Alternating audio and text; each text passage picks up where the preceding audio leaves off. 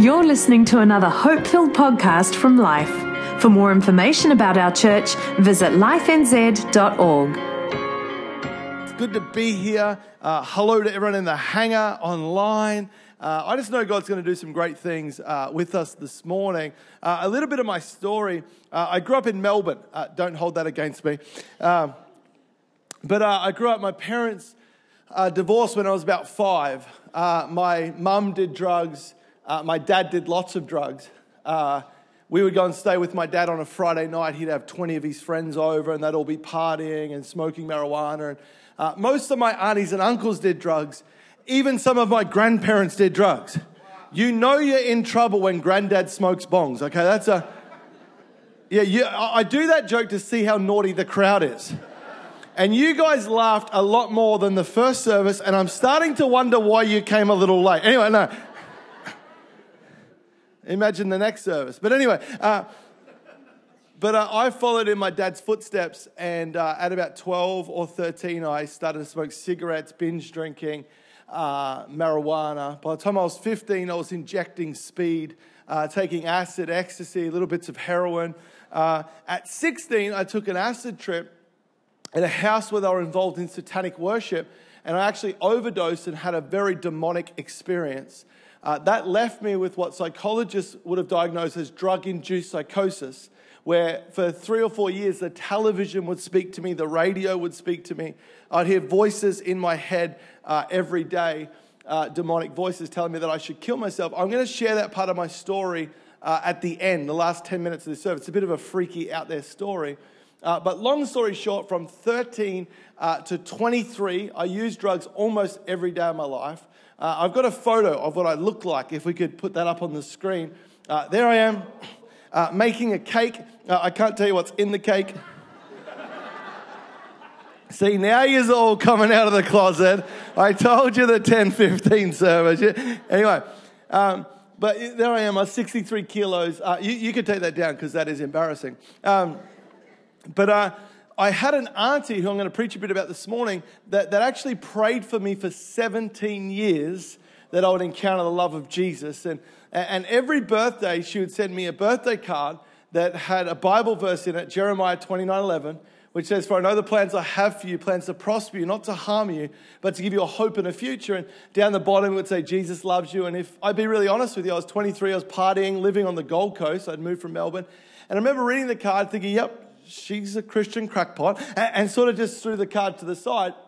It was about 2 weeks later. I was dressed in nightclub clothes. It was a Saturday night. Had organised to score ecstasy at this nightclub. My mum rings me and she says, "You never even rang your auntie to say thank you for the card." And so just to get my mum off my back, I thought I'll quickly ring her. It'll just take 30 seconds. I pick up the phone and she answers. She says, "Hello, hello." And the only way I can describe it is as soon as I heard her voice, it was literally like heaven opened up. And the love of the Father tangibly came from the top of my head to the bottom of my feet. And I was so overwhelmed by this presence that I'd never felt before that I was actually faced with a dilemma. And really I had 2 options in that very moment, but both were a dilemma. The first was this. I knew that I was so overwhelmed that if I said hello back to her, I was going to literally break down and start crying. And who knows that for a 23-year-old male, that is a dilemma. Or 2, if I didn't cry like a baby, I was going to have to prank call my Christian Baptist auntie. So, I mean, the only thing I could do is I grabbed the phone and I started going, and I didn't really, it's okay, I'm from Australia, but I'm not a freak. I cried like a baby in that moment, and for the very first time, she led me into prayer to invite Jesus Christ into my heart. I went to church the next day and I publicly made a decision for Jesus, and I was fully born again and fell in love with God, but I still had this 10-year addiction that I was battling with. And see, who knows that you can be fully born again and love Jesus but still have stuff going on in your life? It's called being a human being, and it's why we need a savior. His name is Jesus. And so I was a few weeks into my Christianity, but struggling with this addiction, cigarettes, marijuana, and many other things. And I'd only been in 2 sermons my whole life, and I heard the pastor say there was nothing that God couldn't do. And so one Saturday night I was at home, and I started to pray, and I said, "God, the pastor said there's nothing that you can't do. God, I want you to take this addiction away from me. It had gripped me my whole life, and I got on my hands and knees, and literally as I prayed and hit the ground, faith began to rise. See, faith began to rise because a lady had been praying for 17 years. And as faith began to rise, I hit the ground. I said, God, when will you do it? When will you take this thing away from me? 3 weeks I'd been a Christian. And as I said, when will you do it? As clear as day, I hear this voice that says 7:26. I sort of stood up a bit startled, thinking, what in the world does that mean? And I hadn't looked at my clock for a couple hours, and as I'm thinking, what does it mean? I caught a glimpse of my kitchen clock, and it was exactly 7:26. And it was at that moment I knew that I would never need drugs again, never need cigarettes again, never had a desire, never had a withdrawal. You know, the thing that I love is that what took the devil 23 years of his downward, dysfunctional, demonic cycle just took my God one word to say it's done, it's finished, it's broken. And I don't need to be a prophet to know that in this room, there'll be people, you've got stuff going on the inside. Can I tell you, it's not just cliche. One word from heaven can literally change everything. One encounter in his presence can change everything. You know, in that moment, God spoke to me as I lay on my lounge room floor about many things that were going to happen in my life, and they all came to pass. I don't have time to tell them all, but one of them, night before this encounter, I'm 2 weeks in church, and I'm in a little Bible study. There's like 6 of us, and all these young adults start turning up to the church dressed in fancy dress. I said to the guy, what's going on? And he said, I was just one of the girls. She's having a party, and it's fancy dress. And as he was telling me, the girl having the party walked into our room where we're doing the Bible study to get something out of a cupboard for her party. And she was dressed as Barbie.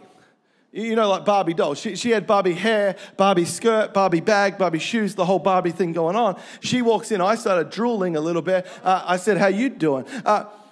She ignored me because I looked like the cake guy, and that was the end of my Barbie experience. I've been in counseling ever since.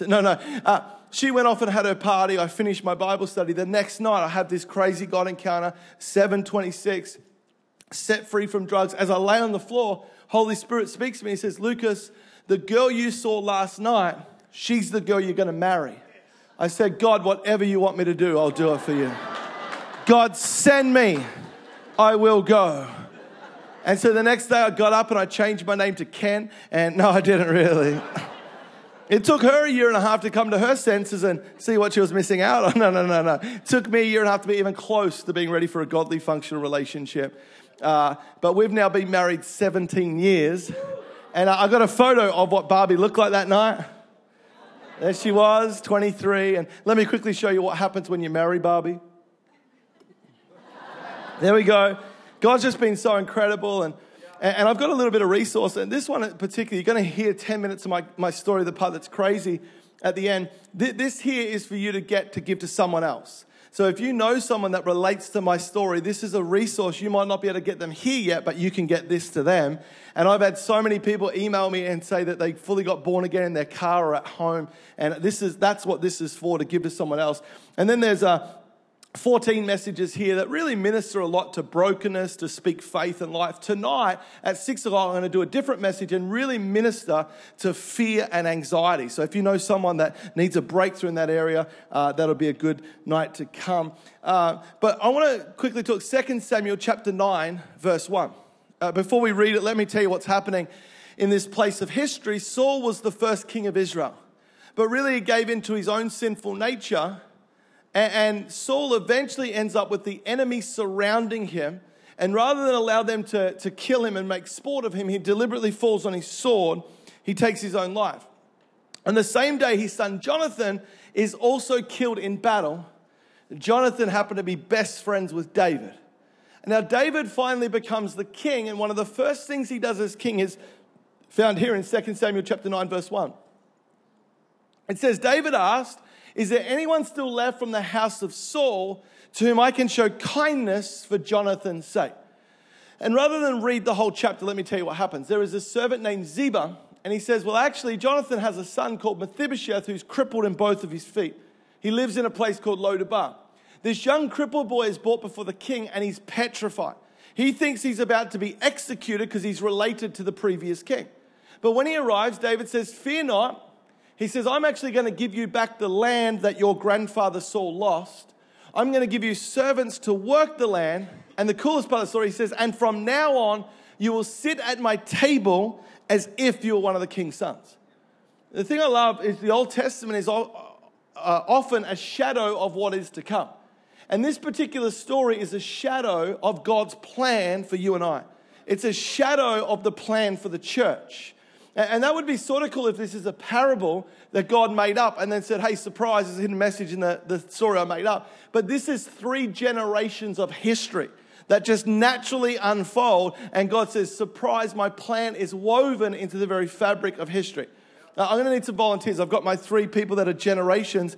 And then I'm going to ask Tim if you could come and stand on this side.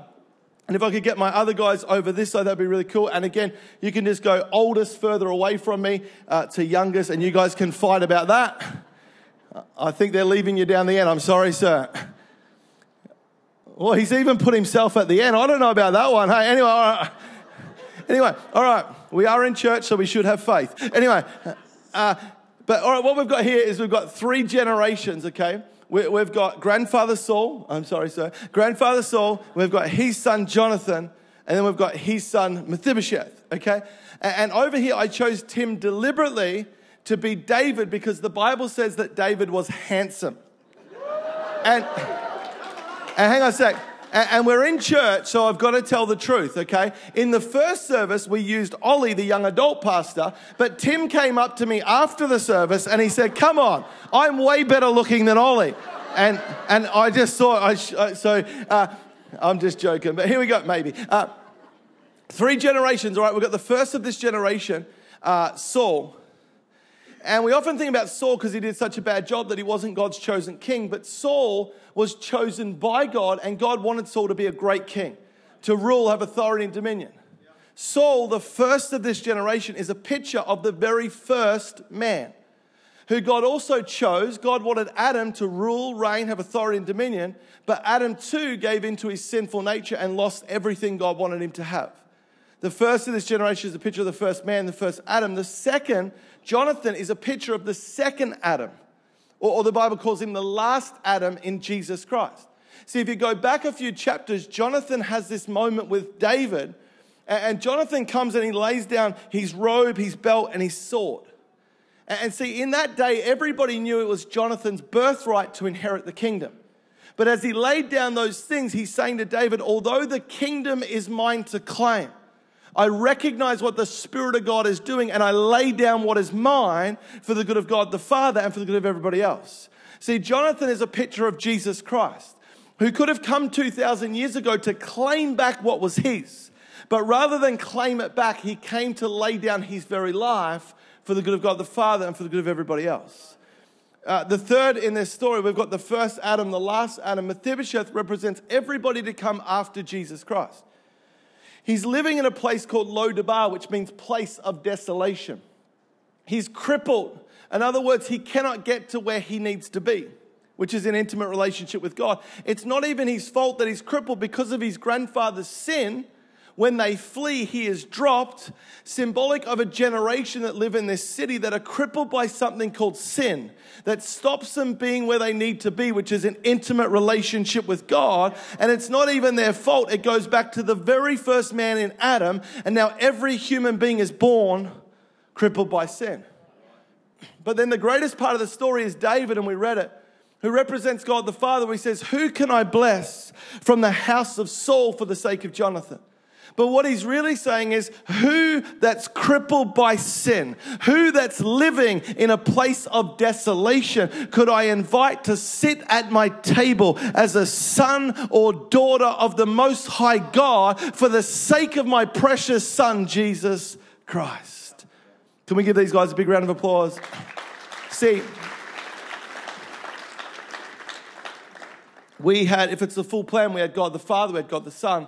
My mind says, well, where's the Holy Spirit? And my mind races a bit too, because Mephibosheth, he was poor, and he lived in the poor side of town, Lo-Debar. David lived in the rich part of town, so geographically there was a great distance. How did this young crippled boy that had no money get to the king's palace? And it's not a far stretch. We see in the text that the king wanted him to appear. So one of the king's servants would have been ordered to bring this boy to the king. The servant in the story who knew everything about this family and where he lived was a servant called Ziba. And if you trace Ziba's name back in the Hebrew, you eventually come to the words army or Lord's army. See, it's the Lord's army that is to leave the palace to go to the place of desolation, to find people crippled by sin and carry them to their destiny and their inheritance in the house of God. You say, where's the Holy Spirit? Well, Acts 1:8 says the role of the Holy Spirit, in my own words, is so that believers would have dynamic power to be effective witnesses everywhere they go. Where was the Holy Spirit? He was on the Lord's army, anointing and empowering the Lord's army to carry someone to their destiny and their inheritance. See, I'm so thankful I had an auntie that wasn't just into doing fellowship every Sunday, although it's incredibly important. I'm so thankful that I had an auntie that wasn't just into listening to the Word of God every week, although it's incredibly important. I'm thankful that I had an auntie that knew that she was part of the Lord's army, that she was anointed and empowered by the Holy Spirit. And even if it took 17 years, she was going to carry this crippled, broken boy until I found my place sitting at the king's table, partaking of destiny and inheritance. This message is called Carry Them to the Table. And I want to give you 3 quick things that my auntie did to bring me to the place of salvation. The first one is this. And there are also 3 things sort of that Jesus does. I'll explain the sort of at the end. But the first thing she did is she simply came down to where I was at. You know, when I was at my worst, 16 and 19, injecting a lot of speed, which is sort of like pee here in New Zealand. And there were times when I'd been awake for 3 days without any sleep. After 3 days of no sleep, and I can remember these times, I'd licked my lips compulsively so much because my brain was going so fast that my lips had become giant scabs. I scratched myself with paranoia in my arms, and it was scabs and marks on my face and arms. After 3 days of no sleep, you looked like death warmed up. You're a scatterbrain and you hardly make any sense at all. But you know what? I can't remember an occasion where my auntie came to visit me when I was in that state, and I felt worse after her visit, because she never rode in on her Christian high horse. She never rode in telling me how bad I was, telling me how I was a terrible sinner. But every time, I just needed to look in the mirror to know how bad life was. But every time she came down to where I was at. She spoke a language that I could understand. She came down to where I was at so that she could help take me to where I need to be. See, when we start to judge where everybody else is at, it says more about us than it does about them. It says that I've simply forgotten that I once had the same disease. It might have manifested in a different way, but I had a disease that was going to keep me separated from God for all of eternity. But somebody came down to where I was at. I said Jesus does the same thing. I'm so thankful that we serve a God that didn't just stay up in heaven and say, hey, when you get your act up to my standard, then we can start to do relationship. No, we serve a God that said, let me come down to your mess. Let me come down to your addiction. Let me come down to your brokenness. Let me come down to where you're at so that I can help take you to where you need to be. The second thing my auntie did is she simply embarrassed us with generosity. Matthew 5:16. It says, in the same way, let your light shine before others, that they may see your good deeds and glorify your Father in heaven. You know, my auntie never had a lot of money, but I can't remember a time her turning up to our house empty-handed. She always bought a small gift or a card with beautiful words. Whenever we'd move houses, we didn't have money, a single mum family, to get the moving guys in or get the cleaners in to clean the house. It was always do it yourself. Of all my mum's brothers and sisters, she was always the first to arrive and the last to leave. She just made a decision that she would embarrass us with generosity until we gave praise to God in heaven. You know, I preached this exact message in a great church in Perth, and there was a doctor in the crowd, and he had all these drug addicts that would come to his practice, and he had such a heart for them, but just didn't know how to get them to church. He listened to this exact point, this moment in the message, and he went straight from the service, and while everyone else was going for lunch, he went to the supermarket. He filled his entire car, his boot and his back seat with groceries. He knew where one of these young drug addicts lived and uninvited turned up to his house. The shock of the young drug addict when he opens his door and it's his doctor, standing there with groceries, and he says, listen, I just wanted to bless you. And he made about 3 or 4 trips from the car to filled his fridge, his freezer, and his pantry. The young boy was in disbelief, and at the end of it, he said to him, you need to understand that what I've done today is completely unconditional. There's nothing you have to do in return.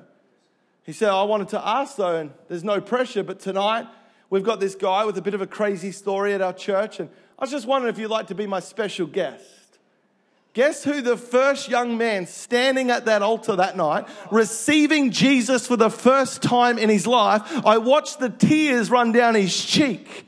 See, it's not rocket science. Just keep embarrassing people with generosity, and eventually they'll give praise to God in heaven. You can use your words, your hands, and your wallet. I love that Jesus does the same in Romans 5:8. It says, God demonstrates his love for us in this, that while we were still sinners, Christ died for us.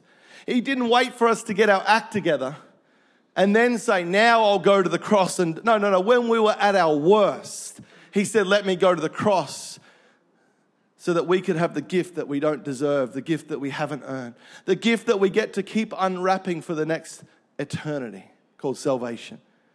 The last thing, and I want to share this part of my story just if the keyboard comes, the last thing that my auntie did that I'm the most thankful about is she simply prayed. For 17 years, she prayed for my salvation. She wasn't super Christian. She didn't do it every day, but consistently for 17 years. You know, she's told me the prayer that she prayed, the exact word for word. I'm a Pentecostal. I love the Holy Spirit.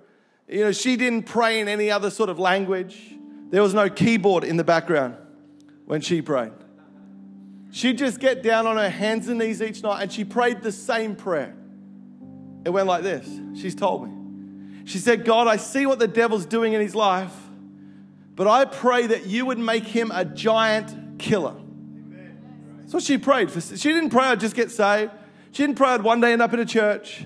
She prayed for 17 years that I'd become a giant killer. From the moment I got born again, I almost immediately found myself in ministry, at least in serving. And it wasn't long before I was on team. Youth pastor, young adult pastor, campus pastor. The last 7 years, I've been traveling all over the world. I've seen more than 10,000 people give their lives to Jesus Christ.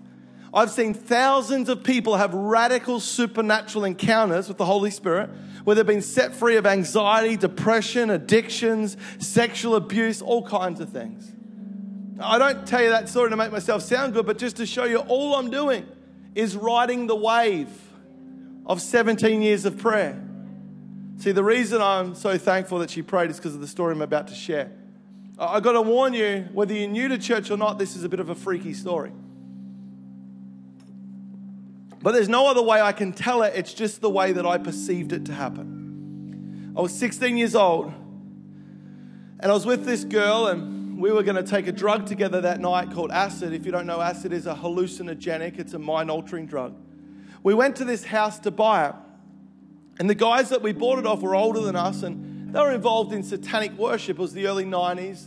There were posters in this bedroom where we went of demons and bands like Slayer and satanic symbols, which wasn't that uncommon back in the early 90s, the people that I sort of hung around with. We bought this drug, and these older guys, I said, well, why don't you stay the night and take the acid trip here with us? So in this very demonic environment, we take this acid trip. And after about half an hour, I end up completely unconscious on that bedroom floor. And although in a physical sense I was unconscious, in my mind's eye, I was very awake. And all of a sudden, this darkness, this evil came over my entire being. An evil that I could never in my wildest dreams imagine existed. I wasn't religious. I sort of believed maybe there was a God. But then this being appeared before me in my mind's eye. And he literally dripped with evil. And he spoke to me. He said, Lucas, you're dead. Nobody likes you. Nobody loves you. Nobody wants your soul. Who do you want to give your soul to? And then like a lawyer, I was put on trial of every wrong thought, every selfish thought, every lustful thought, every hateful thought, Every time I'd done the wrong thing, it was put before me and proven, why would anyone want this sinful soul? And then he'd keep coming back to that point of, who do you want to give your soul to, as if he was the only one that would take it. I didn't know what to do, but something knew not to let go. Eventually I went to this next phase, where now I was in total darkness and I was tormented like I can never ever properly articulate. Ridiculed, teased, mocked, laughed at. Like I was the butt of every single joke, pure hatred and evil. You know what the most tormenting thing about the whole experience was? I've actually always been a good talker. I talked a lot of people into doing the wrong things. Thankfully now I talk them into doing the right thing. But I was always a really good talker, and the thing was, I tried to talk my way out of this situation, but I knew that I was guilty. See, because the reality is we're all guilty. And the only thing that makes you innocent is the blood of Jesus Christ. And at that particular time, I didn't know about the blood of Jesus. Eventually, I went to this third and final stage where I saw my body thrown into this disgusting pit, like a piece of meat that was discarded that nobody wanted. Thrown into this disgusting pit, and I literally saw these demon creatures coming down, ferocious and ugly. And they were ripping my soul apart. I remember being that 16-year-old boy, and I remember screaming because I thought it was over. I remember screaming, thinking, this can't be it. This can't be the end of my life. I'm just 16 years old. And as I was just about no more, I woke up on that bedroom floor. I got out of that house as quick as you can imagine. I don't know why I remember this part, but I remember it so clear. I remember being at home about 1 a.m. I went into the house where I lived with my mum. I remember leaning against my bunk beds. And I actually remember thinking, that felt like the realest thing that I'd ever encountered in my entire life. It was realer than real. But then I thought it couldn't be real. It's just what they call a bad trip. 2 weeks later, I was out with some friends. We were going to a bar. It was called the Cantina Bar in North Melbourne. I'm sitting in the back seat on the passenger side, minding my own business. I'm not on drugs now. My friend is next to me in the middle seat, and completely randomly, he turns to me and he says, just out of the blue, he says, I heard you met the devil the other week. And as soon as he said those words, it was like that same evil physically came over my whole being. And as he said those words, I was paralyzed in fear. I couldn't answer his question. I couldn't move. I was literally, for just a moment, I was paralyzed in fear. He's just asked about the devil at the front of the Cantina Bar. He then looks at me, but it was like he looked into me. And he said, guess who's going to be at the Cantina Bar tonight? And it was literally like that evil spoke through him directly to me, saying, I'm still here. For the next 3 or 4 years of my life, I would have been diagnosed with drug-induced psychosis, where the television would answer my questions, my thoughts. The radio would answer my thoughts. I'd hear this voice every day saying, no one likes you, no one loves you, you should kill yourself. The thing that makes it more crazy than it already is this voice convinced me that who I met was not the devil, but I believed I'd met God Almighty. And he took pleasure in my torment. And every day I'd go to school and pretend everything was normal, and I'd hear that voice say, no one likes you, no one loves you, you should kill yourself. And every now and again in my thoughts, I would ask this question. I'd say, well, hang on, if you're God and you control everything and you want me to kill myself, then why didn't I just die that night when I was on the acid trip? Why didn't I stay there forever? And as sharp as anything, that voice would come back and say, because I hate you so much, I'm going to torment you here on earth, and then I'm going to take you and torment you for the whole of eternity. As a 16 and 19-year-old boy, there were so many nights that I literally cried myself to sleep in absolute hopelessness. Eventually, at 19 years old, it just got too much and I couldn't take it anymore. And I made a decision to end my life. I worked out how I was going to do it, when I was going to do it. I was a week or 2 away from ending my life, and I'm sitting at home, and of all shows, I was watching Oprah Winfrey. Oprah saved my life. Wasn't Dr. Phil, it was Oprah. And on her show, the people that were on the show had actually physically died for 1 minute, 2 minutes, 3 minutes. They'd flatlined in a hospital, clinically dead. And they were all there to talk about what they saw in those few moments of death. And everybody sort of said the same thing. It was very new age. It was talked about a white tunnel that was full of light. They sort of went in, full of peace, and went in, and then they came out. And And I was actually getting annoyed, only half watching, thinking, well, I didn't see no tunnel. I didn't feel no peace. At the end of the show, a man in the crowd, he puts his hand up and he says, Oprah, my story is very different to your guest. Can I share it? She says, you've got 2 minutes. And he says, I was a college professor in the United States. And he says, I was a staunch atheist, which means he believed 100% there's no God. He was traveling through Europe on a vacation. He had a perforation in his intestines. They exploded. He was rushed to a hospital, and on the operating table, he clinically died. To his shock as a staunch atheist, he couldn't believe it, but his soul and his spirit left his body. And he was watching the doctors operate on his open stomach. He then said these beings came to meet him, and they started to take him away from where his body was. He said, the further we got away, I started to realize that these beings weren't nice. They began to mock me. They began to tease me. They began to laugh at me. They began to beat me. And then he said something that just rocked my world because I felt so alone for so long. I never told one person what was going on up here. He said they turned into these demon creatures and they began to rip my soul apart. Daytime television, Oprah Winfrey. And then he said something that changed my life forever. He said, as I was just about no more, a little voice on the inside said, ask God for help. And an atheist professor prayed the first prayer that he'd ever prayed in his entire life.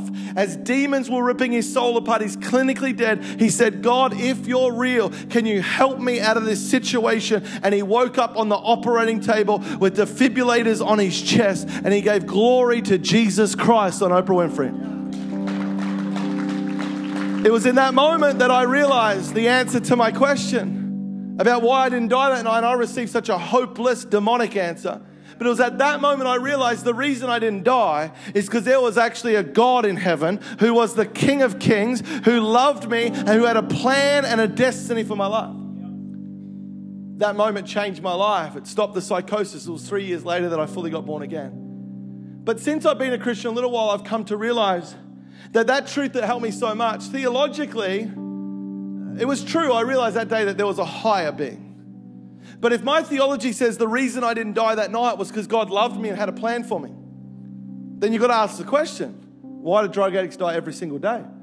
Doesn't God have a plan for them? Doesn't God love them? The Bible says he does. Why do people in retirement homes die every minute of every day without the love of Jesus? Doesn't God love them? Doesn't God have a plan for them? The Bible says he does. And see, what I've become convinced of is the only reason that I'm standing here preaching at Life Church in Auckland in the flesh. The only reason that I'm not just a little article in the local paper that would have talked about another young addict that was lost in the battle of addiction. The only reason that today I'm not just a photo on my mother's mantelpiece that would have been my debutante ball photo, my ugly green suit, and way too much gel in my hair. And 20 odd years later, people would have come to my mum's house and they would have saw the old photo and they said, who's the boy? And my mum, with tears in her eyes, would have talked about her boy that really was a good kid, but one night he took a drug and we never got to see him again. See, the only reason I'm here in the flesh, the only reason I'm not that article, the only reason I'm not that photo, the only reason is because I had one of the Lord's army that stood before heaven, that stood in between hell and myself, and continue to appear before heaven and say, Father, don't you forget my nephew Lucas Connell. He's going to be a giant killer. Father, I'm back again. Don't forget my nephew Lucas Connell. He's going to be a giant killer. See, remember I said, Jesus sort of does these things. My auntie came down to where I was at, so does Jesus. My auntie embarrassed me with generosity, so does Jesus. My auntie stood in the gap and prayed for my salvation. Jesus didn't. The Bible says that Jesus intercedes for the saints, but he's banking on the fact that the saints would be so moved by the love he has for us that we would push apathy to the side, that we would not just live for materialistic things, that we would occasionally turn off the television and go into a room where nobody else is watching and stand before heaven and say, Father, I'm so moved by the love you have for me. I'm here on behalf of my children, in behalf of my family, on behalf of my street, on behalf of my workplace, on behalf of my city. See, my question for you is, who will you carry? Who will you not judge? Who will you use your resource, your words, your hands, and your wallet? And who will you stand in the gap and be the one that prays for that person until they're sitting at the table partaking of their destiny and their inheritance? We hope you enjoyed this podcast from Life. If you have questions or want to contact someone about this message, visit lifenz.org.